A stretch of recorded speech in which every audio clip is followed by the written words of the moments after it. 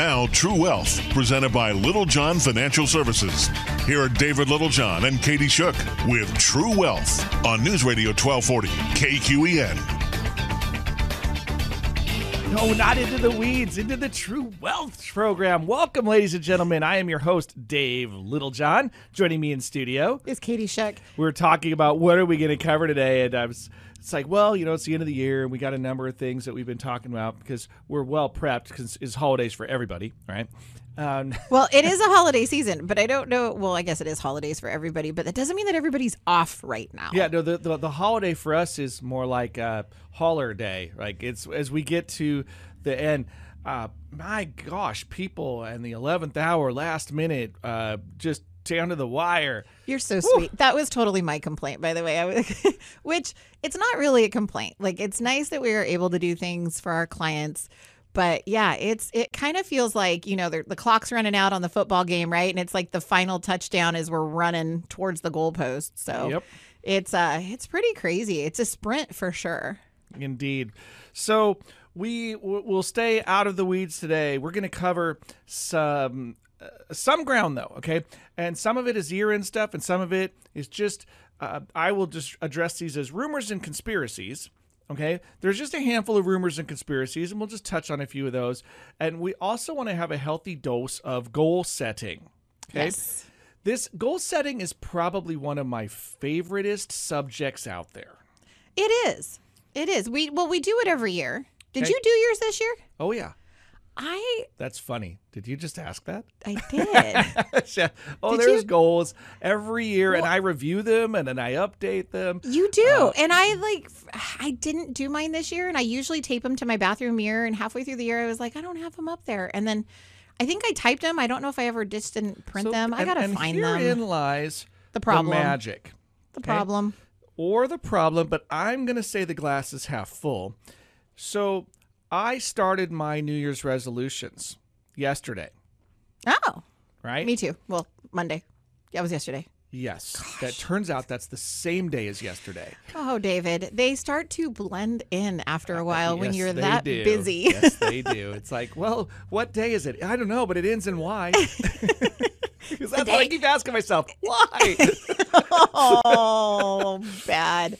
Okay, so you started your New Year's resolutions yesterday. What are they? Do you care to share? Well, they're not all done, but I know this one, right? And this is this one I've been really looking forward to because I've almost been sandbagging it. So this year I do have, I will call it a body composition challenge, okay? Because weight loss sounds lame to me. And I actually did really quite well. And then over the holiday season, I intentionally was like, you know, I'm going to not deal with this too much. Well, because then you just beat yourself up. You're like, oh, I put on 2 pounds and then it sucks. Yeah, and that's about what it was. Yeah. And I sort of knowingly had that happen, knowing that what I'm going to go through is, just an intentional eating regimen. And that's a funny thing because to me, it's about a lifestyle change. I want it to be more permanent. So it's not so much when I say body composition, it's because it's the total package. It always drives me crazy when folks are like, I need to lose some weight. I'm like, But let's be honest. When they say comments like that, okay, so I'm going to equate that to something that we get in our industry all the time, right? I don't want to lose money. People say that all the time, but I'm going to go back to the weight really quick, and then I'll tell you why they mean the same thing to me. So when people say I want to lose weight, that's not necessarily what they mean. What they mean is I want to feel better in my clothes. Maybe I don't want my joints to ache. I mean, if you could weigh the same now, but be slimmer and feel better, would the weight itself matter? so it does to me. So the number in your head matters. Yes. Because see, to me, the number doesn't matter if I noticed less fat, more muscle tone, and I felt better. No, so this is about, I'll treat this more like marathon training. Okay. So marathon training, there's an optimization for the amount of body mass that you have relative to how far you're traveling, right? You don't see really bulky marathon runners that are successful. Well, they burn muscle as they're running all the time, so. Well, because part of the process is your body sort of optimizing to that task. Right. And so for me, I don't need to carry around the physical mass that I am, even if it's muscle mass, if it's going to be hard on my joints. Now, I actually have a significant amount of, we'll call it stored energy, right? It's body fat. I'm fortunate because of my frame. It's relatively well distributed, but there's still a lot more there than needs to be. And when I look back at my college weight, I was, I can share real numbers with people. I'm not scared of that, right? So at 6'1", I weighed 184 pounds, and I was somewhere sub 6% body fat at the time. I mean, granted, I was an athlete in college, and so my job was like be a student and work out about 20 hours a week. And not eat pizza all the time. Pretty much, yeah, and eat whatever you feel like, which was awesome, by the way.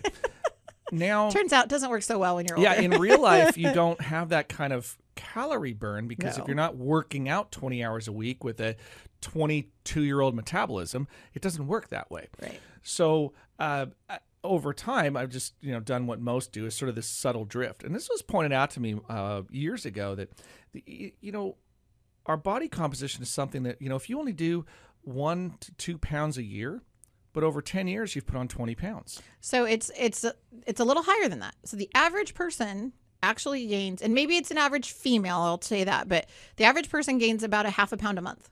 So it's usually about a month. So it's usually about 6 pounds a year. Okay, so that would creep up really fast because in 10 years, you're 60 pounds overweight. You talk to a lot of women over a 10-year span, not far off. Well, the challenge here is that, so if I can't lose, well, maybe, I guess I could lose 60 pounds, but that's not ideal, but I'm just saying, like, it's so when I did a body composition test, though, I'm much more concerned about my ratio of lean mass to body fat, right? I wanted my body fat percentage to lower. So, but I'm seeking sub 12% body fat. Going back to my original question, my point was saying that, we get obsessed with a number, right? Like somehow if we meet that number that we're healthy now, and not saying that the scale doesn't matter, it does. But what I was trying to get, I guess, when I was trying to lead the witness, and David didn't take it at all, was if you could lean out, right? Well, yeah, you're asking a different question. I'm asking a different question. The health question is, look, if you have the shape and size and look and feel that you like, who cares what the number on the scale says? Because everybody's height is different. Everybody carries their weight differently. About the number on the scale because I want my joints to last. And so when I look at the amount of pressure that goes on my knees over time, and I want to be able to hike and jog and do all the things that your joints enable you to do and be an active retiree without a lot of pain. Yeah. So that does not require me to carry around the kind of physical mass that I do, which is easy for me to do. Right? I mean, and I'm not. You're not. I wouldn't consider you overweight. Well, I am by medical definition, right? I mean, if you look in the mirror or something, I don't look at myself and go, oh my gosh, other than when I see pictures of myself, I'm like, am I really that big now? Like, and yes, right? Stop tucking in your shirt, Dave. I know. I'm like, hey, I can romanticize. It's not that. No, it is. There's the camera. The camera adds how many pounds? It's like all of them. So, but yeah, that's an actual goal of mine. There's some time blocking goals that are big for me, is about breaking out units of time and scheduling around blocks of time rather than I feel like this year has been a lesson in being sort of buggy whipped by the calendar. Okay. Yeah, and my buddies would tease about that. Like, you don't have any discretionary time anymore. And it's because the methodology has been, if it's available on the calendar, put something in it.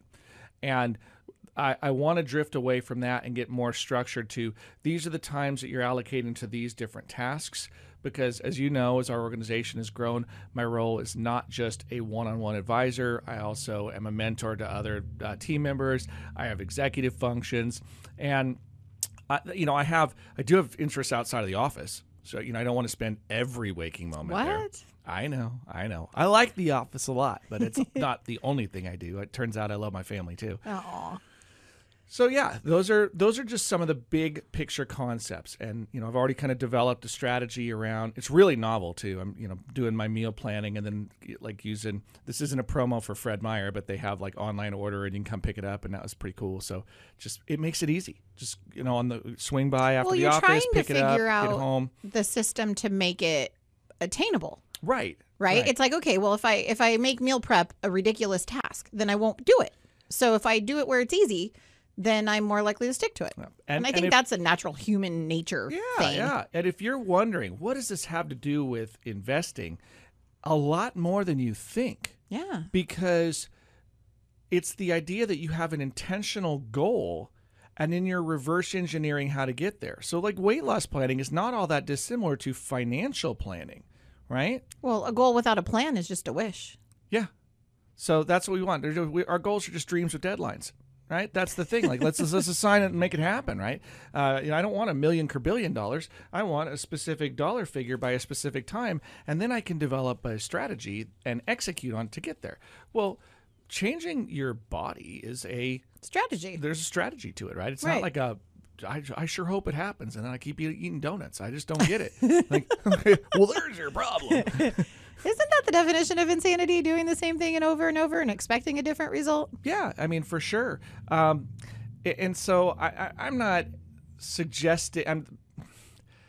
They're not, I guess, totally the same, but they're really darn similar. The reality is that when you talk financial planning and strategy, so if you start with a goal and you reverse engineer it, you're going to deal with your resources and figure out what it takes. Actually, I don't know that they're all that different.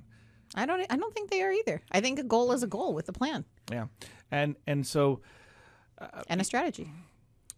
Yeah, goals, plans, strategies. So this is the challenge, and this is what I want to talk about next: is how do you set a good goal? How do you go through the process of reverse engineering? And so I think, why don't we take a break? And then when we come back, we'll put Katie on the spot. There you go. Yeah, she's going to have to come up with goals here in the next couple of minutes. And then we'll talk about what your goals can be and how you can set out to make 2021 the best year ever. That Awesome. and more. But we got to get back to obscene profit breaks first, so we'll do those, and then we'll be right back. Stick around. This is Dave Littlejohn. And Katie Shook. You got True Wealth on News Radio 1240. KQEN.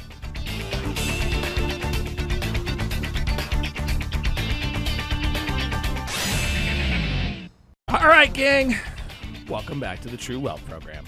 And we're talking. Oh my gosh. Oh no, she broke the rules. Okay, I now don't know you're how fine. to silence the watch. Oh my goodness. See, now what's it? How does it work, right? So the fine is like you have to put $1 in the basket or whatever. It depends. Are you at LaTip? Where are you at? Yeah, or like the Any other organization? name your favorite service Any other organization. Rotary organization. Rotary, Lions, whatever. So I don't know. anyway. Hey, welcome back. And if you're getting caught up, that's what the podcast is for. If you're wondering what happened, you can check it out tomorrow, littlejohnfs.com. We'll get that posted. We were talking about goal setting this year, and at some point we may even talk about rumor squashing, right? Or conspiracy theory squashing. Yeah, okay. But we had, we're sharing goals a little bit. The idea that you can't just have a dream that's amorphous and who knows when it'll happen, right? We want to get more specific, and there are rules around goal setting if you want it to work. There's different acronyms for it, but I think SMART is one of them, or SMAC, or there are all these different. But it needs to be specific, right? You can't give a vague goal. Say, specific. I want to fight crime. It's like, okay, that's way too vague, right? So Batman would have never been Batman if his goal was just to fight crime. The one weird one that I hear people say is like, I want better time management. And I'm like, that's pretty vague. Like, can you need explain? to be specific about, when I say time blocking, I'm saying, okay, well, what's that mean? It means I need to sit down with the calendar and put specific dedicated blocks of time on for the tasks that are important to me. And then my ability to measure that is whether or not I'm fulfilling on that. So so I know SMAC, right? So but that's specific, measurable. Achievable is one Right. of those. So that's the thing. Like, you have to make the goal realistic. I can't say, I want to go to the Olympics next year. It's like, well, that's really not realistic.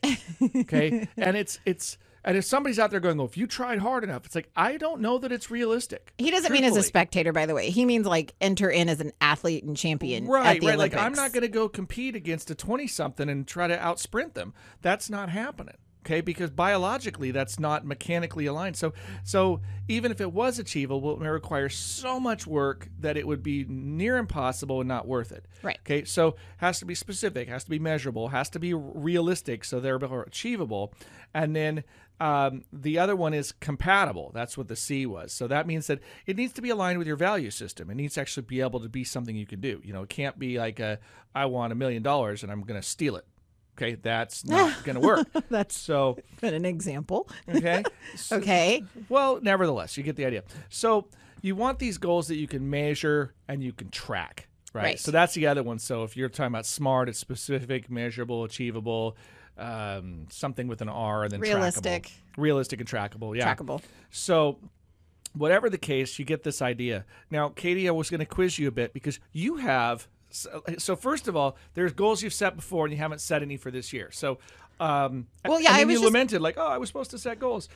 Goals like what? Well, one of the things that I do, so when I first started goal setting with you, is I put them all in one list. And I thought, my life is kind of broken out into different categories, as you've kind of mentioned too. So one of them was like finance. So I break it out like financial goals. Like I wanted to start a college savings fund for Sophia, which I did this year, right? Like I wanted to. So when you start talking about trackable goals, again, how are they tracked? Are you making regular contributions? What is the target?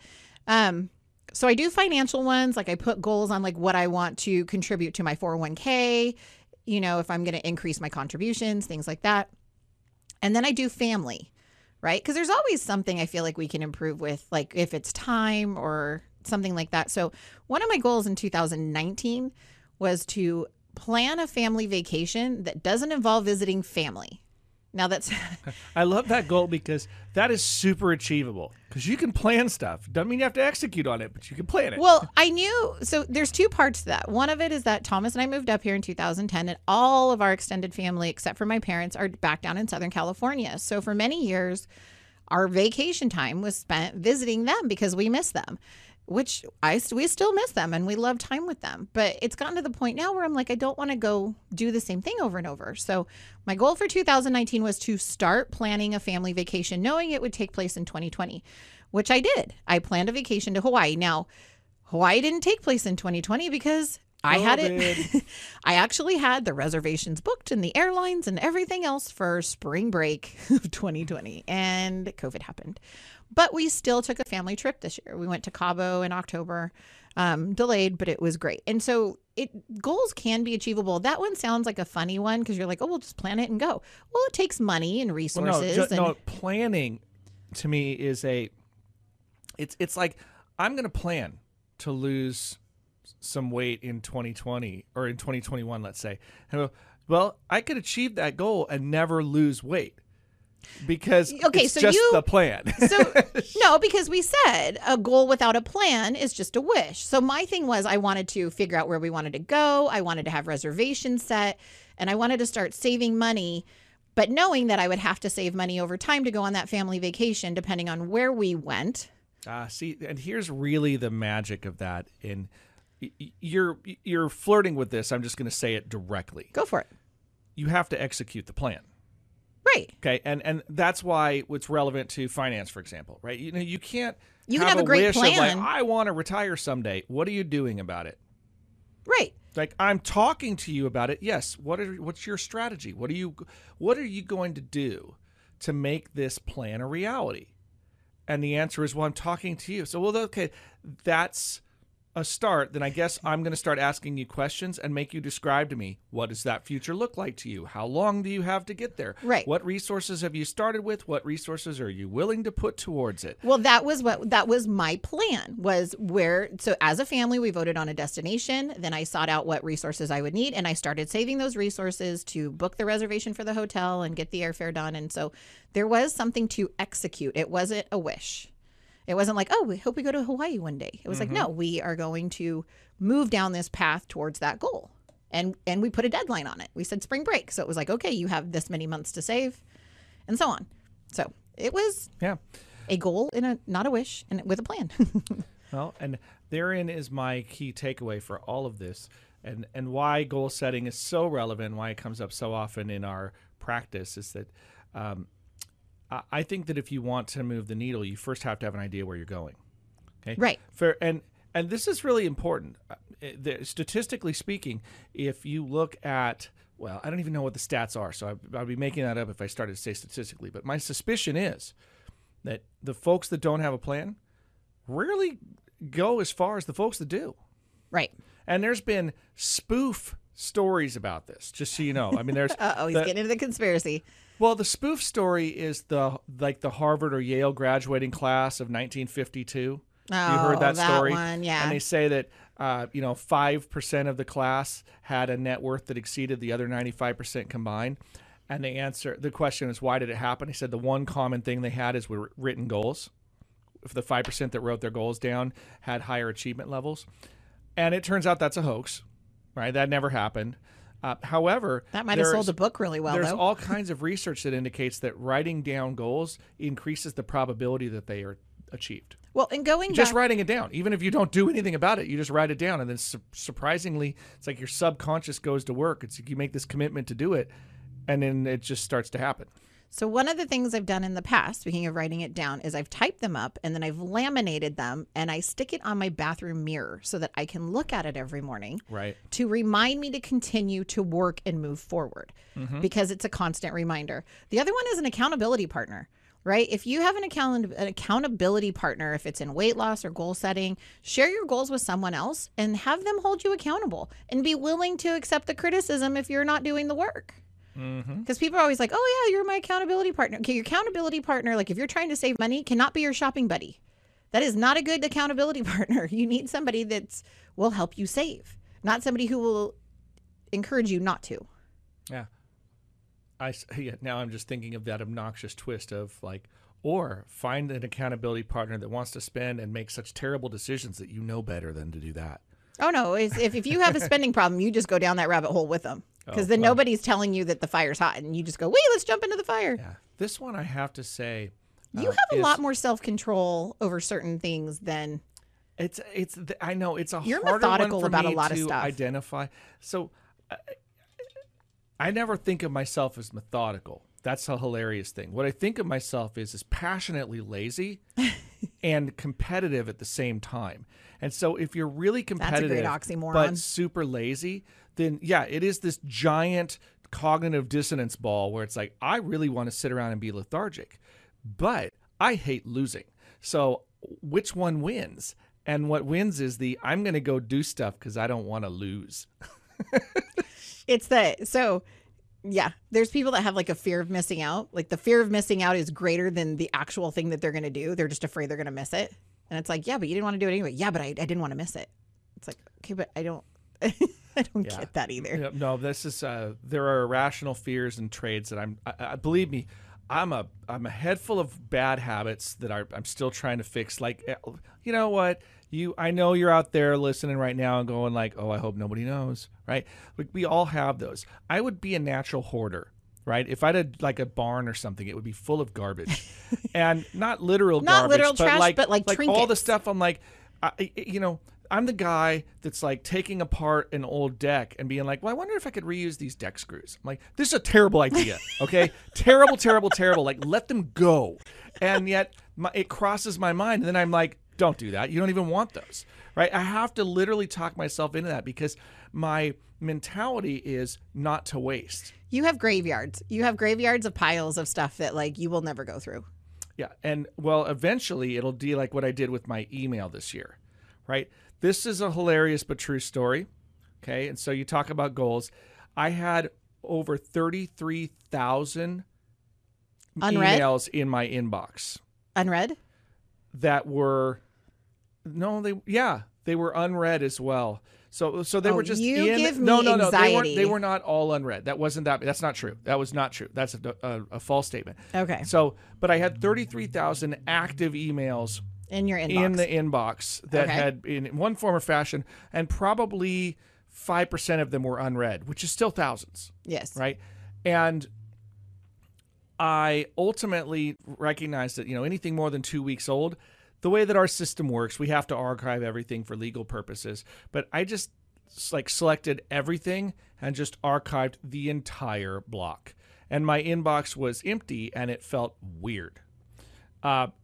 It's back up to a couple hundred, and that was, a month ago that I did this. I just can't keep up with the doggone email. And so now it's like getting really aggressive with filters and throwing out the stuff I don't need. But I'm amazed. I got to get 100 emails a day. Minimum. I get 100 emails a day. Yeah. And I mean, I just get unbelievable amounts of email that flow through my inbox. I'm like ready to change my email and not tell people. Like, what happened? It's like, where'd Dave go? It's like, well, you know what? He went off on an island somewhere. No. But I understand what you're saying about just the flood of information that's coming at you, and you're like, what do I pay attention to? What gets my priority? Well, it's what sneaks through the filters. I only want the stuff that matters, but people invariably, like people that shouldn't have access, get access, and then it's like, I gotta get rid of this. Which brings me to a really important point for if you want to know, like, all right, you guys want to know like a habit of the wealthy, something that we all should be considering here in terms of like your attitude and approach to problem solving. I'm going to share a really key point, and Katie's going to remind me that after the break, I'm going to share this answer, right? Like, what do wealthy people do when they're processing information that's probably different than what a lot of us would normally do? That when we come back. But we got to take a break. So stick around. We'll be right back. This is Dave Littlejohn. And Katie Shook. You got True Wealth on News Radio 1240. KQEN.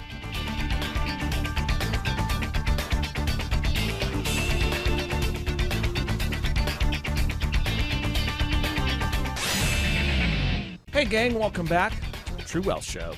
And we're talking goal setting. We're talking about having a plan. We're talking about you need to get caught up on our podcast, right? If you're not doing this, you check out littlejohnfs.com under the Educate tab. We got podcasts that go back for years now. So you can listen to all of those shows, and you can see the ones that were amazing and the ones that weren't those shows. Well, and I would challenge you, if you hear something that you feel is important to you or maybe your friends, share the podcast with someone.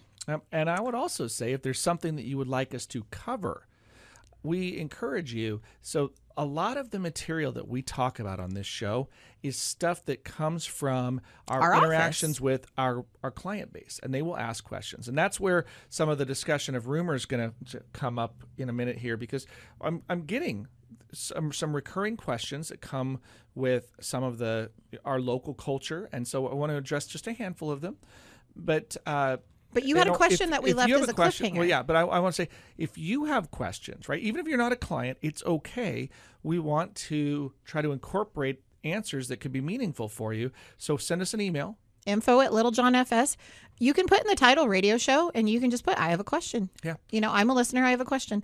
And that is totally okay.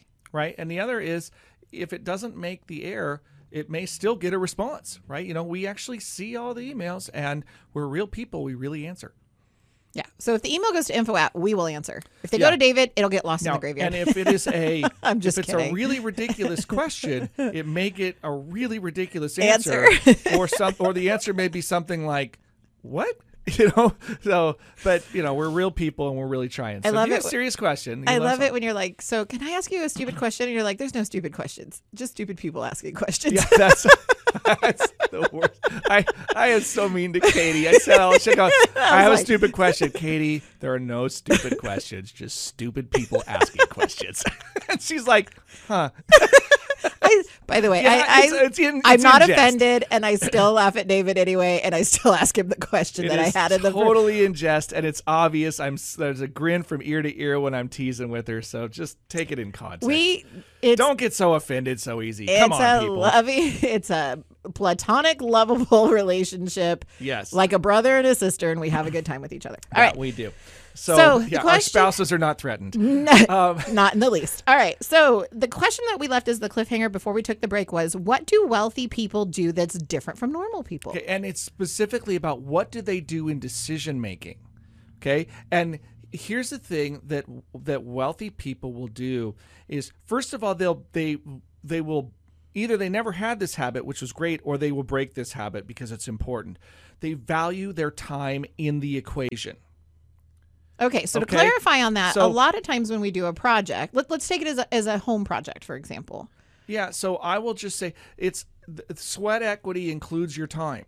That's the thing. Is a wealthy person will say, hey, if I'm comparison shopping and I'm buying, there's two different bottles of ketchup right there, and one of them is 20 cents more than the other, but it's a different size, and you're calculating and whatever, and which one do I get or whatever. The wealthy person will oftentimes just grab something and move on, and you're like, well, that's not very efficient. And you say, actually, it is. It is, because for the difference in price based on the value of their time and where their input goes. Like a business owner that's not working in making their business more profitable is essentially choosing to allocate their time to something else. And so that is an opportunity cost. Right. Because they're not developing the business. Now, I'm not saying that's bad. Look, when I spend time with my family, I am totally cool with that, and I am not logging hours like there's some kind of financial trade-off. That's not how that works. I'll take it one step further. When David takes a vacation, which you do usually a couple a year with your family, Right? I actually value when you take vacation because you get a chance to unplug, but yet you get a chance to kind of like visionary stuff, right? So it's like you get process, to be creative and not be so bogged down in the moment to moment. You start thinking about the business, the different things. And so when you come back, not only are you energized again because you've usually had a fun, relaxing vacation, but you have great ideas about where you think you want the company to go. And sometimes when you're working day to day and all of the grunt work, you don't get that time to do the higher level thinking. Yeah. So I actually value when David's like, I'm going on vacation. I'm like, great, take a notepad, write down all your ideas because I want to hear them when you get back because they're usually good stuff. Sometimes. And other times, that's a really wacky thing and maybe no. It's always a maybe because he's still the boss, but it's like, we'll talk about that one later. Maybe we'll table that one. Yeah, it's like, no, we'll get to that at some point. I promise. It's been 6 years now. It's like, oh, yeah, no, it's on the list. Promise. I swear it is. See, it's right here. It's still on the list. I just haven't really processed that list yet. Right. That's like the unhappy island where it's like we sent it out there on that list, the special list. Oh. Anyway, but when wealthy people in general, or people that are going to, moving towards wealth, they're going to value their time in the equation. And, business owners, this is a real fail of entrepreneurs early on, is they will have an idea, they will price it, and they will look at the marketplace, and then they'll go out and try to execute, and they will pay everybody else but themselves. Right. And that's a really good way to starve. Right? Your business needs to be capable of paying you. In fact, I would go so far as to suggest that if you went out and started a business and it was done with the intention of making money, and I say that because I know there's a handful of you out there listening that are like, I got a business and it generates great tax write-offs. Right? That's not the purpose. It's not trying to be profitable. But a business that's supposed to be your livelihood, if by the time you put all of your time, effort, and energy into it, you are making below what you could make as a wage for somebody else, and you're taking on all that risk, and there's no upside to it. Yeah, and all the headache and everything else. Like the business is not going to break out and go anywhere. It's just going to be just enough to kind of keep you barely solvent. I'd say you got a raw deal. Yeah. Because you're putting disproportionate time in. I know business owners, entrepreneurs that make below minimum wage by the time they value all of the time they put into the business. And they don't. What they do is they look at what they take home and they go, see, I get paid. And it's like, how many hours did you work this week? 90? Yeah, if you put in 12 to 15 hour days, and at the end of it, you calculate the number of hours and your take home, and you're like, yeah, that's a bad trade. Yeah. And so you don't want to get caught in that kind of purgatory. Right. And so the financial mindset is understanding, where I apply myself. There needs to be a proportionate trade-off for the time. And this is also why people talk about side hustles to get ahead, right? Hey, I have my mainstay for employment. That's where I get this kind of money. And the other stuff I do is a second income from doing something else. Right. I have a side hustle. You do. Yeah. I mean, I've talked about it. I have a side hustle. Not for financial reasons as much as it's therapy. I tease all the time about your therapy. Right. Like, so I work for my mom. I work at Create and Sip, and I teach art classes, and I also help her run the business. So not that I'm her business partner, but I'm sometimes her sounding board. And yeah, so I jokingly say that if I weren't working for her and getting paid to do it, I'd probably be in there twice a week anyway, just because it does. It's relaxing to me. I love being creative. It feeds that need in me for my artistic side. So. But yeah, and I feel like I get paid for a job. Well, both of them. I feel like I get paid to do jobs that I love, and yet they're completely different, opposite jobs. They are. Although we used to do more creative stuff. And when I say used to, it's because a lot of what our firm really likes to do is, first of all, if you're a client at our firm, I want first, thank you. If you're listening and you're a client, thank you, because we exist because of you. Right. Second, we like to we like to get together and do things with our clients. So we usually would do events and gatherings and so forth because it's a sort of part of the family atmosphere that we really desire. It's been so hard this year to not have those. And It's like the worst. It is. It's just, I miss those people. Like I still want to just hug every client that comes in the door, and I realize you're not allowed to, but it's like I'm a hugger. I want to hug people. Yeah, and there's just something terribly challenging about the local culture here, and this is, I think, pretty common in rural areas. It's just there's a lot more self-sufficiency and independence, and so you get sort of a directive that says, do these things for your health, and you're out in the middle of nowhere. Like this still slays me to this day. Over the summer, I went hiking on the Pacific Crest Trail. We're up in the middle of the mountains and we're surrounded by nothing, and I would come across other hikers wearing masks in the middle of nowhere. And, if you can with a straight face tell me that, that's making them safer or making me safer, because in the middle of socially distanced to infinity, right, where maybe mountain lions are afraid of masks. Yeah, I don't get it, right? And so at some point, it's become as much a cultural statement as it is about whether or not it's effective, and that's the part where you lose me. And I've not, I've been on the show. I'm not trying to talk anybody into making poor health decisions. That is not my intent. But somewhere we got lost in the dogma, and it became like a tribal thing. It's like, team this, team that, and it just. I was telling him earlier that I feel like I'm on Survivor, and it's like, which team are you voting for, the red team or the blue team? And there's these definite teams, and who's getting voted off the island. Right. Well, and my joke was when one team says it's time to heal, and it's like, but everybody, it's not like the other team caused the pain and it's time to heal, right? I mean, this has all been. there's nothing quite so insulting as like slapping somebody and saying we all need to get over this now. What? So I'm still mad. I'm not done yelling. Like, I didn't, but if I didn't slap and I'm the one that's supposed to forgive, like, no, stop. And that's everybody's perspective. Whichever team you're on, you feel like the other team has punched you, and then they're saying you need to all get along now. It's like, well, yeah, you're pretty raw. Yeah, right. It's just not the same. So anyway, moving on. Well, so. Yeah, we'll wrap up this one by simply saying I want you to value your own time, and this was back to my silly thing about the deck screws, like saving them. That's not even like they're not even safe, right? If no, like they're not safe. They're not efficient. You would never do that. So you need to recognize that certain things, it's time to, like, you don't want to be a hoarder. Certain things will hold you back, right? Now, you don't want to give away your resources. That's sort of silly too. But you being a hoarder for the sake of just, keeping every paper you've ever had, it's like somebody's going to somehow come behind you and they're going to read your life story through every receipt you've ever had in your life. Oh, please don't. Because if you've ever come behind somebody. Yeah. Well, look, if you look at the receipt and you don't know what it's for and you can't connect it together, then there's a really good probability nobody else can either. Even the IRS audit's going to be like, well, we're just not going to give you credit for that because you don't know how to document it. So they're not looking to forensically figure it out for you. They're just going to say, too late, move on and pay your taxes. Right. So that's the challenge here is, so keep balance. And for those of you that are really good about moving things through your life and not hoarding things, God bless you. I mean, that's great. For me, this is a skill. Like, I still have jeans from high school, and I'm like, why would you do that? No, you don't. Well, they don't. All right. But the analogy's funny, right? I actually do have a sweater from high school because it's so vintage that it's good for costume parties. Oh, but, stop. But that's the reason Do you it still sticks fit around. it, or does it go on your wife? Well, yeah, now? because it was way too big at the time. I was swimming in it, and now it, like, fits too well or too tight. So I'm like, huh. But for those Animal House days, is that what it is? Anyway, yeah, it's this great like Letterman kind of V-neck thing that's like, wow, the 80s called. They want their no kidding, they called. It's an 80s party.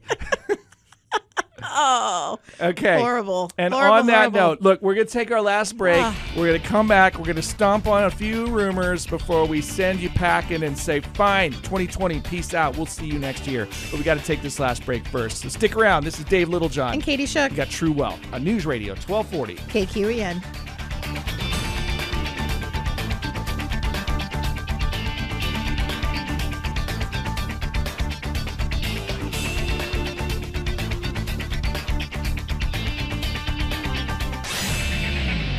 All right, gang, welcome back to the True Wealth Show. So I have a little jukebox that, randomly spins in my head, and I keep thinking right now, because you were talking rumors, the Adele song, Rumor Has It. Rumor has it. Yeah, Sorry. well, Okay, anyways. Yeah, so no, today we're going to take this last little bit here and attack head on a handful of rumors that are floating around out there. This is the What Do You Think section. All right. Katie, what are you, if we could think of something that our clients are most frequently asking right now, what is something that you're hearing a lot? So I mentioned two things. One is that everybody thinks that automatically that taxes are going to go up. So we're going to pay more in wage taxes.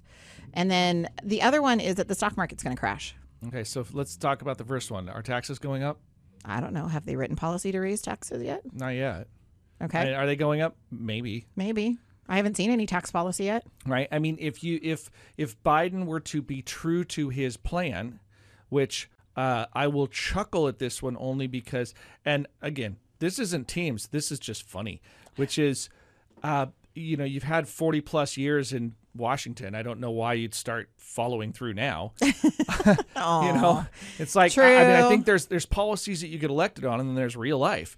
And that's by and large what's gone on here. Well, then understanding the presidential role too, right? Like people can the say whatever they president want, doesn't but set the taxes. like, Congress does. Right, but saying like it has to go through Congress and it has to go through everything else in order to get to the Biden president. tax plan doesn't matter, but voters bite on lots of things because they don't understand. So one of the things that was interesting today, I was sitting in a meeting with a client and another advisor in our office, and the question came up, do you think taxes are going to go up? And I said, well, it's very interesting because the talk based on Biden, and correct me if I'm wrong, David, was that if taxes were to increase, it would be for the wealthy, right? That the wealthy would end up paying more tax. Yeah, I always laugh at that because this is sort of like this is not my team. Yeah, well, what's the definition of wealthy, right? Well, it was the higher tax brackets would go up, but that the lower tax brackets would stay the same.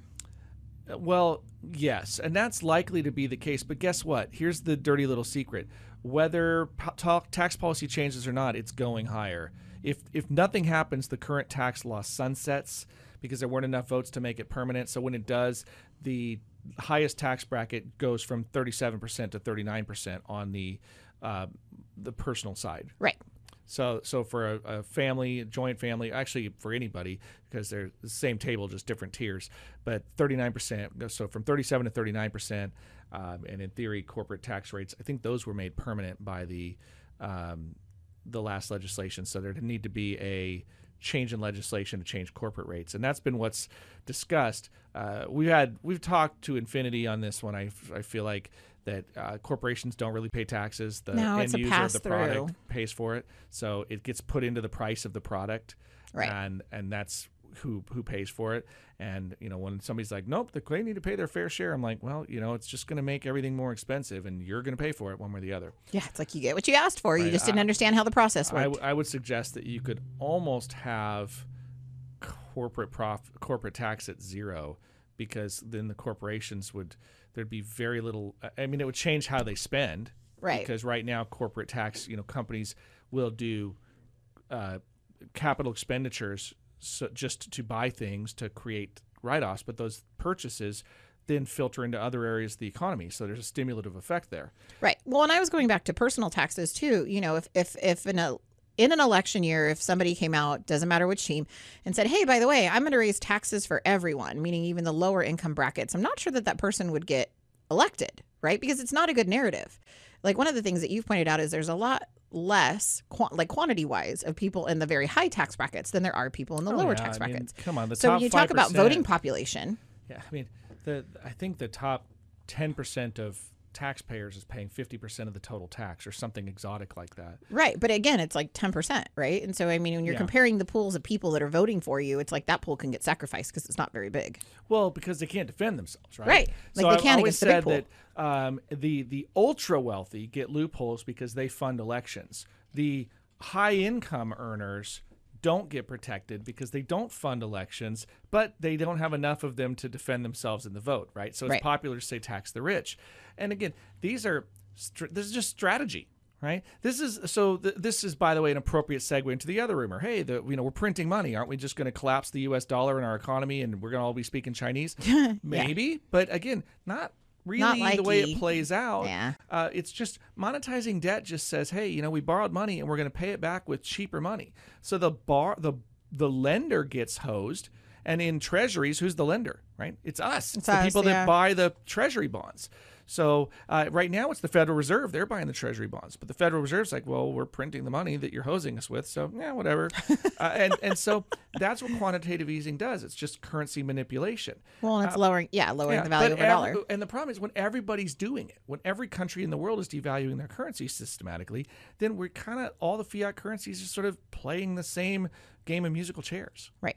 So it's not like one person's getting the short stick. Everybody's getting the short stick. Yeah, everybody. It's just, right now it just is. Yeah. So anyway, I don't think that it's the end of the world. There are more rumors out there, by the way. Things like, our retirement plan is going to get confiscated. I don't have time to unpack why I think that's terribly unlikely. I will simply say I think that the probability of that is super low. So, but there's the music. So we're out of time. So look, I guess the best I could say is if you want more, give us a call. 541-375-0898. Or email. info@littlejohnfs.com. Otherwise, we're out of time, so I will say this. Hey, gang, we will see you next year. Happy New Year. Right, so 2020, sayonara. 2021, good times. Until next time, Dave Littlejohn. And Katie Shook. See ya. The preceding program was paid for by Little John Financial Services. The opinions and views expressed may not reflect those of Brooke Communications, its affiliates, or its employees.